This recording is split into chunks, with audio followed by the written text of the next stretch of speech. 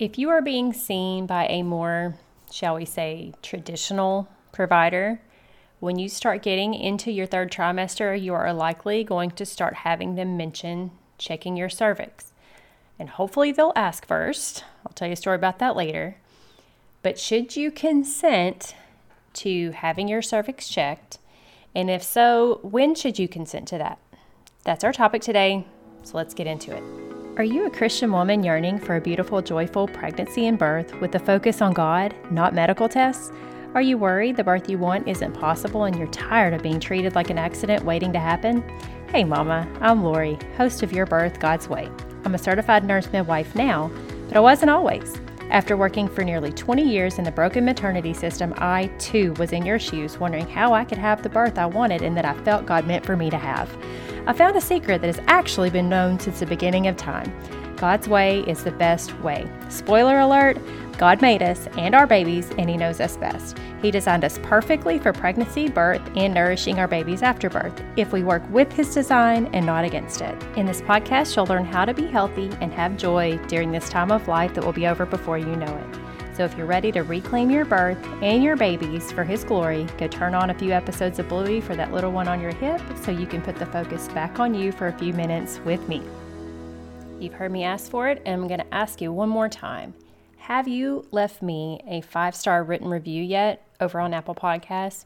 If you don't have an iPhone or an iPad, grab your friends, grab your moms, grab your husbands. Somebody has one around you. And go over there and leave me a quick 5-star written review. It'll take you like 30 seconds. Hit pause. You won't miss anything. It helps me more than you know. And for some reason, reviews on Apple Podcasts mean more than reviews on other apps. So that's why I keep specifying Apple Podcasts. Today I want to read you a review by Evie. Sweet Evie left me such a sweet review. She said, "This has been really heavy on my heart to do a natural birth. And so I took it to God. And not soon after I found this podcast. Thank you, Lori, for putting this information together and easily digestible for women who have no medical background, but a whole lot of faith in God and looking for that something more during pregnancy and birth." Evie, that gives me cold chills just thinking about the fact that you prayed to our Father in heaven and He led you to this podcast. I'm so happy that I can help you along this beautiful, sacred journey that you're on. And I hope that today's podcast will be helpful to you as well. And to those of you who are heading over to leave me a review right now on Apple Podcasts, be listening in future episodes because I might just read yours live as well. Did you know that checking a cervix tells you nothing? Like zero. It tells you nothing that you need to know when you're not in labor. Not a thing. So I guess I should have said spoiler alert or something, because now you think you probably know everything I'm going to say and you probably are trying to click out of this podcast and move to the next one, but stop. Don't do that. You need to hang in here with me because you need to understand the why behind what I just told you. Yes, I just told you the end of the whole show. That's probably bad, right? You're probably not supposed to tell the ending first. But it is so important that you learn the why so you can advocate for yourself so that you can support your decision and your provider doesn't look down on you. Unfortunately, we live in a world that happens a lot. So you need to be able to support your decision and understand your decision because ultimately this is your decision. I mentioned a story earlier, and the person it concerns will likely listen to this podcast eventually. So for her privacy, I'm not going to mention her name. And honestly, sadly, her story is really not that unique. It's sadly happens to a lot of mamas. So it could fit any of you really. So this mama is a friend of mine, and she was at a prenatal appointment a few weeks back. It was probably around 36 weeks or so because they had her on her back with her legs spread like they like to do to get her group beta strep test done. Now, we will talk about all the testing as we go through time, but suffice it to say that group beta strep or GBS is a bacteria that sometimes lives in the vaginal area. It's not bad. It's not an STD. It's not anything bad for us, but it can cause problems for the baby. So it is something that is routinely done in maternity care. You just use a special kind of a Q-tip, do a little swab. No big deal. I'm not a big fan of putting you on your back and doing it that way, but it's not the point of this show. We'll leave that part alone. But it is one of the many things that are done to you because we treat women in America like they're accidents waiting to happen. But I digress. Again, I digress a lot in this show, don't I? It's just frustrating, y'all. I know you know it, but it's very frustrating when you believe what I believe and you know the truth and the whole world is doing it the other way. So I digress a lot. Thank you for loving me anyway. So anyway, they swab her with the Q-tip and then she starts to sit up. They tell her to lay back down.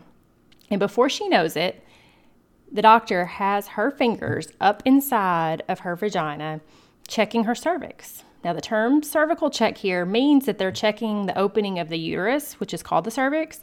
But if you've ever had yours checked before, you would swear that they're actually trying to check for the cervical spine, which is all the way up in your neck, because it feels like that's how far up they've got their hand in there, right? She did not even tell her she was about to do this. She just did it. Blows my mind. Now, a cervical check is uncomfortable even when you know it's coming, but they didn't tell her. They didn't ask her permission, nothing. They just dove in and did it. That's infuriating to me, and it's a huge violation. It's just plain wrong. But let's look into it even more about what was wrong here. All right, so first I want to talk about why do you need a cervical check? Why do we check a cervix ever? So there's 3 main pieces of information we're looking to get when we check a woman's cervix in labor. Now, there's other things you can assess as well, but we're talking about as we're coming to the end of a pregnancy, maybe not in labor, maybe prenatally. There are 3 main things that a provider is looking for. 1 is the measurement of how open your cervix is at that moment. 2 is how thick the cervix is, because it starts out at a certain thickness and over time it thins out to where it's just paper thin. And the 3rd thing is how high the baby is in the pelvis, whether the baby has started to come down or if the baby's still what we call floating way on up there, okay? Now later in labor, when you're more open, you can also assess the baby's position, but in this case, especially in a prenatal visit, you're very rarely going to be able to assess that because the cervix is just not open enough and usually the baby's not down far enough. Here's the deal. When you're in labor, a cervical check can let you know if you're progressing. It can let you know if the contractions that you're having are causing changes in your cervix. You're considered being in active labor when your contractions are causing change. When your contractions are not causing those changes, you're not either getting more thinned out or more dilated. That's what it's called when that cervix opens, that's the dilation that you hear people talk about. If you're not having that change, then you're not considered being in labor. So the question is, why are we checking it in the office at all? Unless you just came in because you thought you were in labor and that's the whole reason you're there. By the way, side note, if you're in labor, you rarely are going to need somebody to tell you. If you've got the time and the mental energy to wonder if you're in labor, you're probably not. But I digress again. It's not the point. So why is a provider ever checking your cervix in the office? It's because it's routine and they're planning your induction. That's the truth. They're already planning whether or not they think that you're going to go into labor, whether they think it's going to happen soon. They're trying to plan their lives, basically. It's not about you. That's the bottom line. So, you've probably figured out whether I think that you should get your cervix checked in an office. The answer is no. There is never a time, because all it does is tell you what's happening right that minute. You could be not dilated at all right that minute and have your baby 2 hours later, or you could be 6 centimeters dilated right that minute and not have your baby for 2 weeks. It means absolutely nothing. Hey friend, do you wish there was a way to have a safe birth without worrying about being forced into treatments you don't want? Are you scared of having a C-section that isn't truly needed? Do you find yourself Googling things like, what will Pitocin do to my body? Girl, I know what it feels like to doubt the system and yearn for a better way. I was in your shoes, wanting a beautiful, God-filled birth, but worried about being sucked into things I knew I didn't want and I probably didn't need. Imagine if you could have a midwife on your side, coaching you on how to have your pregnancy and birth on your terms. Well, guess what? Now you can. That's why I created the Midwife and Me Power Hour just for you. where I'm going to help you identify and reach your pregnancy and postpartum goals and have the birth you're dreaming of. You'll be able to understand what you want and why you want it, so you can clearly communicate those wants and wishes with your provider.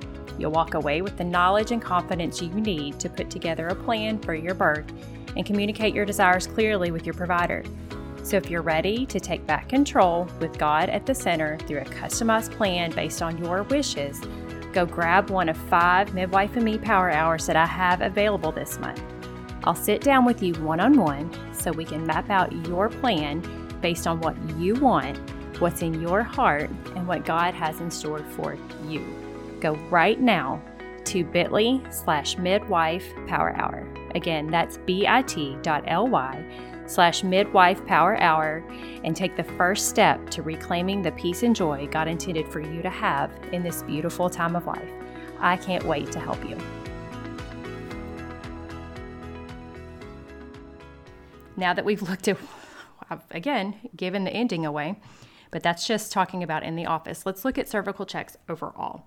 Let's look at the risks and the benefits, because what I want you to have in your back pocket is the knowledge to be able to make an informed decision for what you want in your care.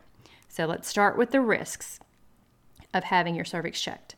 The first risk, and really probably the biggest risk, is that you introduce bacteria into a place that it doesn't need to be. The fluid around your baby and in that area is sterile. There's no bad bacteria in there. I say it's sterile. It's not technically sterile, but it's clean. The bacteria that are there are supposed to be there. The bacteria that are in your vagina, if there's any kind of bacteria there that isn't supposed to be there, if there's anything on the provider's hands, on their gloves, if they drag through your labia on the way through and maybe there was some kind of bacteria there, any of those things, they then push them up through the vaginal canal closer and closer to the baby, which obviously increases the risk for infection around the baby. We don't want that. So that's the main big one. And once your water is broken, and we'll talk about this a little bit in a minute as well, it's an even bigger risk. Second thing that's a risk is there is anxiety introduced based on these results. Anxiety and fear, because you start to think, well, I'm not dilated. Something's wrong with me. Nothing has happened. I'm having all these contractions and nothing's happening. And so you start to get anxious that something's wrong with you. That is not good. Last week we talked about how stress alone can keep you from going into labor. We don't want the stress. So that's a real big risk too. Another one is getting your cervix checked, especially in labor, sets you up for all kinds of unnecessary intervention based on those results. Things like, you've probably heard the term failure to progress. That basically says that you're not dilating as fast as they want you to. Your cervix isn't changing fast enough for what they have decided you need to change. It sets you up for medications to try to make you dilate faster. It sets you up for the C-section when they decide that they don't want to wait anymore. There's something wrong with you and your baby's not coming this way, even though that's not necessarily what it means. So when you get that cervical check every however often that they decide to do when you're in labor, usually every 2 hours, and nothing's changing, you're in trouble, because they don't have the time to have you just sitting there taking up their beds. Something's coming that you didn't want. Another reason that it's a risk to do it is because, as I said before, it means nothing. Quick progress can happen out of nowhere. Example, I was 3 or 4 centimeters dilated when I got to the birth center with Ruby, my second baby, and I had her 2 hours later. With AJ, I was 3 centimeters at midnight, and I had him at 2:18 a.m., so 2 hours later. And a similar situation with Abby, I think I was around 3 or 4 when they got to my house, and she was born maybe 2 or 3 hours later. I got a little ahead of myself. Let me go back and explain dilation.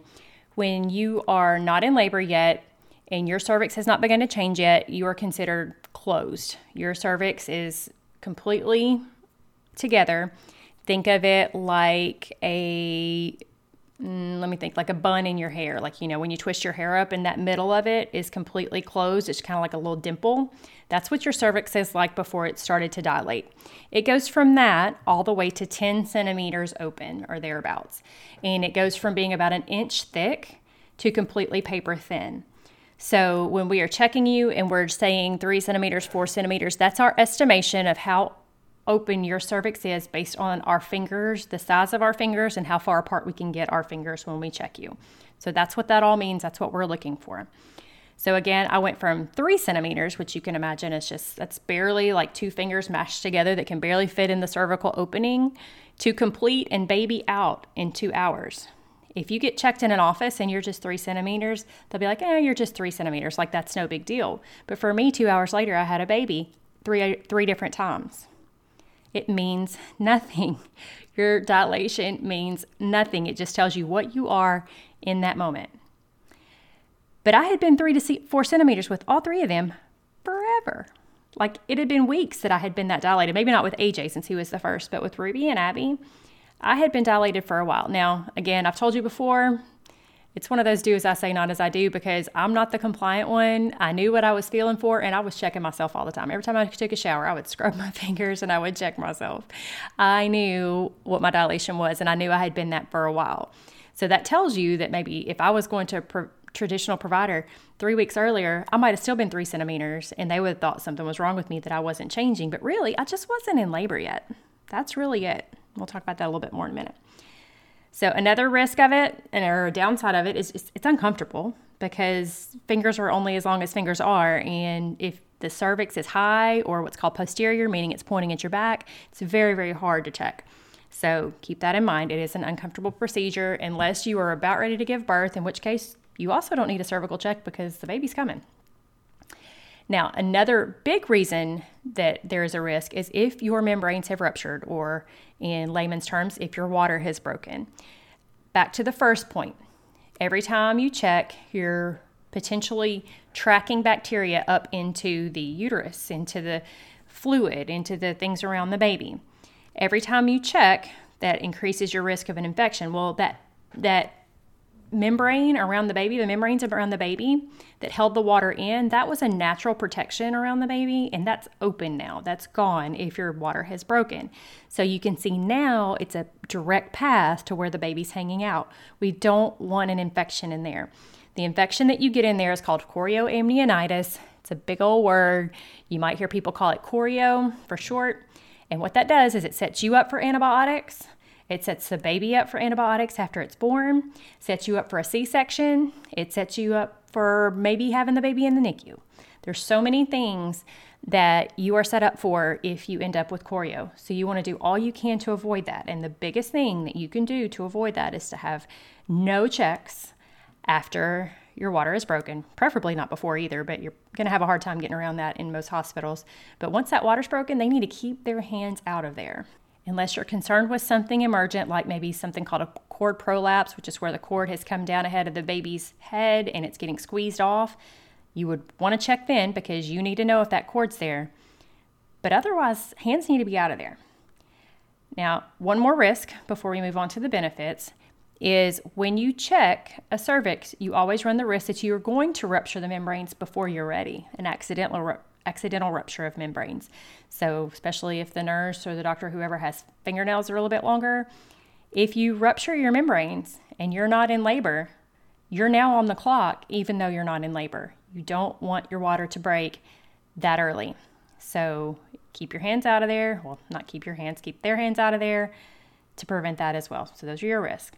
Now, benefits. The benefits are you do get some information. You know those 3 things. You know how much you're dilated, how thin your cervix is, and where the baby is. And if you're further along to where you're dilated a little bit more, you can tell the position of the baby. It can help to know these things if you have to travel some distance for your birth. It can help to know if you have other contingencies going on, things you need to plan for. As I mentioned before, I checked myself a lot because I was just a bad patient. There was really no need to. And more than anything, I think I was just fascinated with the fact that I could check my own cervix. And so I just did. It wasn't hard for me, but for some people it's hard. It just depends on your anatomy. And I did it in the shower always after scrubbing my hands. Is what it is. Do as I say, not as I do, or do as I say or do as I do and don't tell me about it. I don't know. It's just curiosity on my part. I was always just amazed by it, but that's not a good reason to check your cervix. Basically, you get information, and that's about the only benefit I can think of. You just know stuff. And knowing stuff is good, but if you know stuff and you're not going to do anything different by what you know, then why does it matter if you know stuff? And we'll talk about that again in future episodes, because anytime you're going to do a test, you need to think, what am I going to do with this information? So when you're checking your cervix, you need to know, why am I doing this? What am I going to do with this information? And for me, with all but the last one, it really impacted me because I knew I was going to have somewhere to go for the birth center birth. I knew I was thinking about going to St. Louis with AJ, so I needed to know if things were happening or not. But really, I knew they weren't happening because I wasn't in labor yet, like I told you before. All right, so how do you decide? How do you decide what to do? Like I just mentioned, is it going to change anything? If you're 3 centimeters or 4 centimeters or 5 centimeters, what difference does it make? There are some providers that will check you, and if you're 7 centimeters, they'll send you on over to the hospital and say, let's get this baby out. No big deal. He's coming, right? But what if you're not in labor? You're still going to have the problem of waiting for labor and getting medications to try to induce you and all the things that you're trying to avoid. It doesn't matter if you're not in labor. It does not matter what you are dilated because you're not in labor. The other question to ask yourself is this piece of information needed right now? Again, what difference is it going to make? Do we need to know this right now? Do the benefits of knowing this information outweigh that list of risk I gave you? So what you're going to need to do if you didn't, go back, maybe write down those risks so you can actually look at them and see them, because sometimes seeing them in front of your face will remind you that you really need to think hard before you consent to a procedure. Here's a newsflash that apparently a lot of doctors just don't know. They go to all this med school and they're super smart and they tell us they know all the things, but something that they apparently can't figure out is that a baby can actually be born with no cervical checks at all, ever. And guess what? A good provider will be very hands-off and will not check you routinely. A good provider knows how to watch you and the signs from you and know whether you're in labor or not based on you. They don't have to put their fingers in there and subject you to any of those risks. They won't do it routinely. Now, that being said, most providers will check you frequently and routinely. In a hospital, you're probably going to be checked at least once every 2 hours if you're considered being in active labor. Every 2 hours. So if you have a normal first birth that lasts, maybe 12 to 24 hours, that's 6 to 12 checks. That's a lot of risks that you're introducing for what? Does it matter? All they're trying to do is to make sure you're on they'll call it the curve, to make sure you're changing fast enough. Because if you dare to fall off of this imaginary curve, which has been proven to be inaccurate many times over, then you are set up for all the interventions and eventually the C-section, most likely before dinner time, because the doctor doesn't want to come in the middle of the night. That's real life. So this is all the more reason to look at all of your options long before this point so that you don't face all of these things just because somebody decided that you needed to be checked. This follows on after last week's episode talking about babies being post-dates and all that comes with that. So a lot of times you'll be in this position trying to make a baby come that you can't make come because the baby dared to stay inside of you past an imaginary date on a calendar, and you're sitting there trying to somehow mentally make your cervix change when you have no power to do such things. And then when it doesn't change fast enough, you end up in the OR. Let's avoid that, mama. Let's take extra time on the front end of pregnancy to make really good choices on who our provider is going to be. Let's have the conversations about whether they're going to check you and how often they're going to check you and under what circumstances and all that long before we get to the end. But if you are now in the seat of having to have it done, you at least have the information to make a good decision for yourself. Remember this. If you don't remember anything else in this whole episode, remember this. You have the right to decline anything that you don't want. It is your call. God made your uterus to hold your baby in it until it is ready. Your uterus is ready, your body is ready, and your baby is ready to come out. Your uterus might be the type that dilates super fast. Your uterus might be the type that dilates super slow. There's nothing you can do about it either way. Trust God and know that when it is time for your uterus to be open to let your baby out, that it will be. And you do not have to allow anyone to put their hands in your vagina to feel your cervix at any point unless you want to, unless you decide that you want that information.